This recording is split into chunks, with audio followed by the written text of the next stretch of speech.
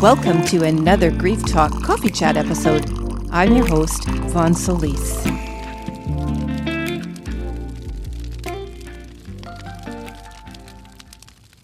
Welcome to another Divine Coaching episode, Mastering Your Emotions in Grief. So if we start with the understanding that emotional pain, yes, it does affect us physically and mentally, but at the root of our grief is emotional pain. It's essential to understand that if we don't understand our emotions that are driving us, we can't address our pain. And while not addressing our pain may feel comfortable until it doesn't, if we can't address our pain, we can't begin to heal. I think most of us get confused about emotions and feelings and whether they're the same thing or not. So if you search online for the actual definition, you'll find relatively the same answer. Emotions start as sensations in the body, and feelings are what we think about those emotions. So I became very interested in the importance of emotional healing very early in my grief after I lost my daughter Janaea to suicide in 2005. I started paying attention to how devastating the negative emotions that I was going through were on my body and, of course, could be for anyone in the same situation. In fact, negative emotions impact all aspects of our health and life. And often we don't even understand that it is our emotions that is responsible for the decline that we find ourselves in. So as a bereaved mom since 2005, when my daughter Janaea took her life, I've had a few years to make friends with my emotions and try different methods that would work for me to get a better grasp on what was going on inside of me and obviously having an impact in certain areas of my life in general. I wanted to really, truly understand my emotions. In fact, I struggled for a long time wondering if it's even possible to emotionally heal in grief. I guess I've had an innate sense from the very beginning of my bereavement that emotions did play a major role in our grief, though we don't necessarily talk about emotional healing that much in Western culture. And I wanted to really know if we could heal from emotional pain to find peace instead of just suffering. My struggle came from feeling so alone in my bereavement and isolated and not being able to make sense of what I was going through, which is pretty common for a lot of bereaved people, and especially grieving parents or suicide survivors or people who have suffered other traumatic loss. So while I could identify the physical symptoms that were occurring in my body, and this would be, 2005 through to certainly 2009, 10, for many years anyway, they were presenting as symptoms of anxiety and stress, and as a matter of fact, diagnosed by doctors as stress. But nobody knew where they were coming from, and certainly not me. I wanted to know what these symptoms were precisely related to in my grief and why. In other words, I wanted to know what was driving me in all areas of my life. What did I really think about the suicide of my daughter? What was I really feeling and why? I get that some emotions are just too wieldy for us to deal with, which is probably a reason why so many people are disconnected from their emotions or either repress or suppress them. Just don't want to deal with the emotional pain. But after the last several years of paying more attention to this and being able to recognize immediately what was driving me, at least in a general sense, in any given moment that was distressing for me in any way, actually, I found that it is essential to know what is going on within us emotionally if we are to make sense of our inner state really at all times in our grief and know what we need to heal, or at least focus on in our recovery. I started using an emotional wheel recently, and there are many emotional wheels that you can download for free online to help me further understand what I was expressing emotionally at any given time, but especially in the times that I felt were distressing, or I was reacting, or I just really am feeling off balance, to help me decipher the root cause of what's going on within me that often, especially at certain times of the year, these emotions can be disruptive or even volatile. So using this emotion wheel, and I'm going to be putting a link to the emotion wheel in the description, it has been amazing to be able to decipher quickly and accurately what I'm experiencing in any difficult moment, but most importantly, understand the why, which is key to practicing emotional self-care in grief. And of course, eventually mastering your emotions in grief. So I'll give you a quick example. At the time of this recording, it's the 18th anniversary of my daughter's passing. So July is always a really difficult month for me. In fact, even leading up to the summer can be difficult for me. And especially, I can experience difficult emotions the couple of days, the day before, the day after her angel anniversary. So recently, I've been feeling something, and I decided to use the emotion wheel to determine exactly what I was feeling. So it turned out I'm feeling sad.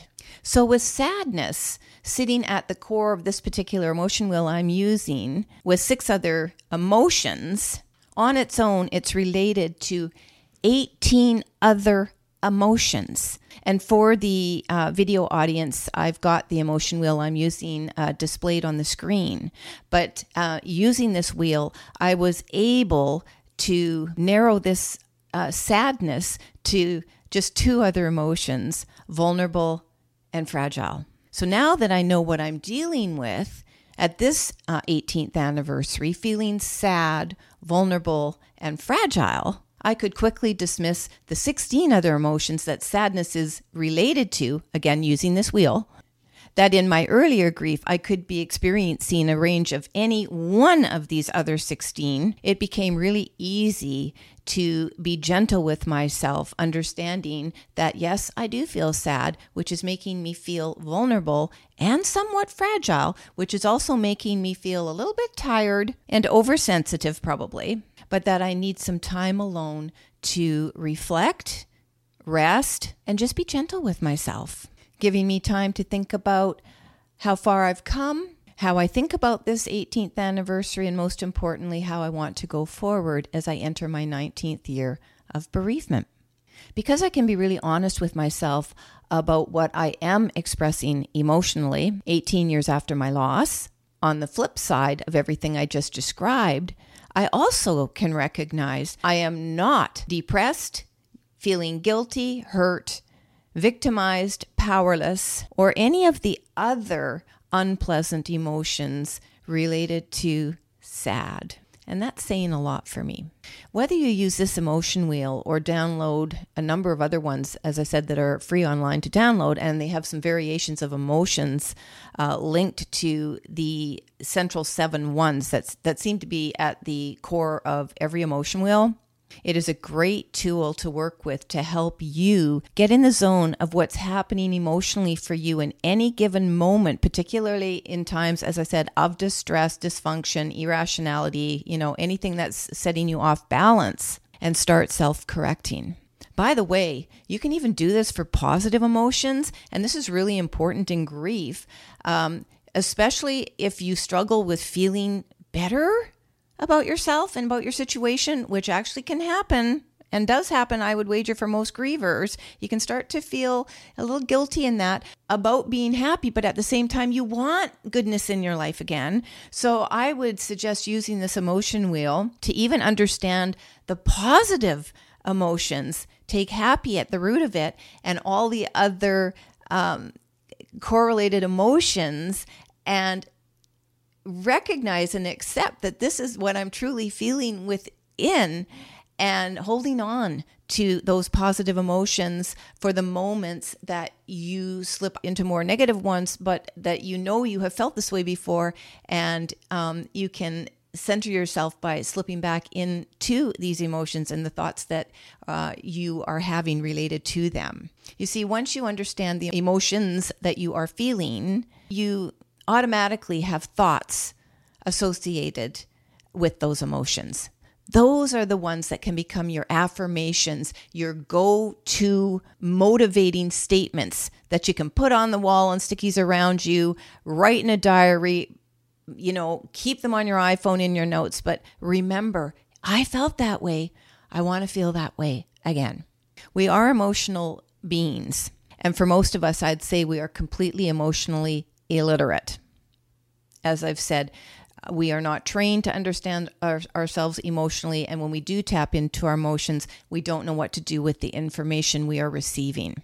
There's a lot of cultural pressure for all of us to be positive all of the time as part of the pressure we all face to appear successful in every aspect of our life. But emotions are fleeting. As a matter of fact, according to a Harvard neuroscientist who did a lot of research on the brain, she discovered that when we have a reaction to anything in our environment, there is a chemical process that occurs and flushes out of our body within 90 seconds.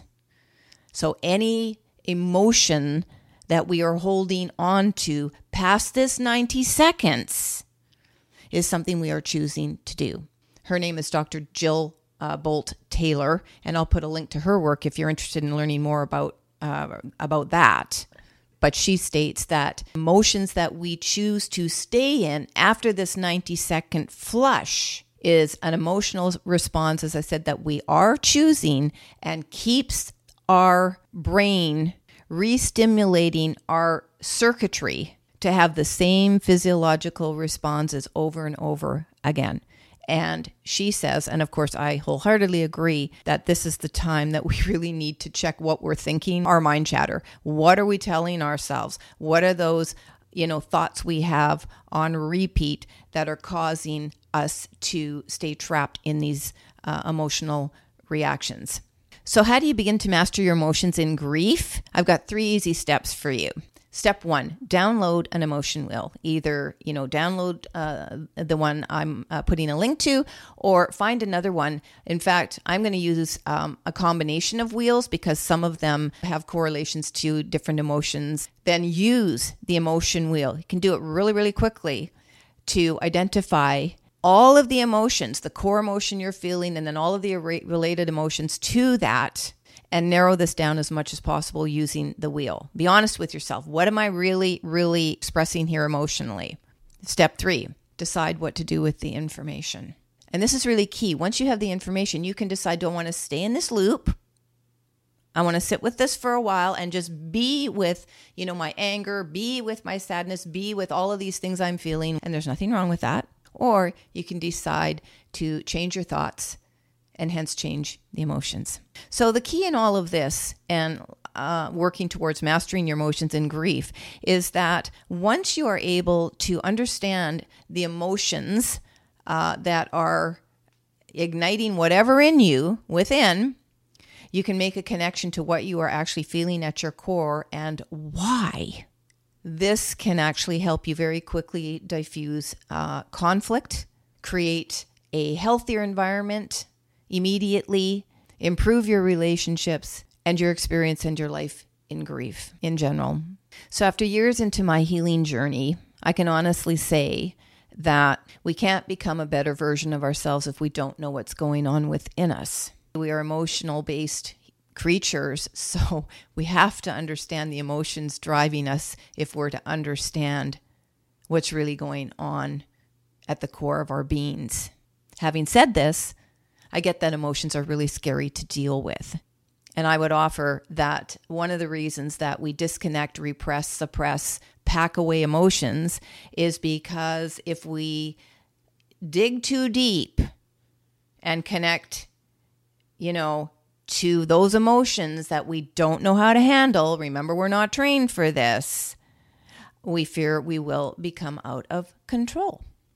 And I know I felt that way for many years. And I'll be honest, I could still feel that a little bit. like for example, visiting the emotions connected to trauma. I might lose control. Don't want to go there just yet. Okay. But here's the thing. Avoiding emotions leaves us feeling exhausted and without any energy to focus on our recovery and healing, to work on just being our most authentic selves, which is especially important in our vulnerability. If we can't do this, we get sick, we break down emotionally, mentally, and turn to all sorts of vices. It's actually very freeing to tell yourself and even others how you are really feeling and what's going on with you emotionally, especially in triggering times and other times of conflict and just being out of balance.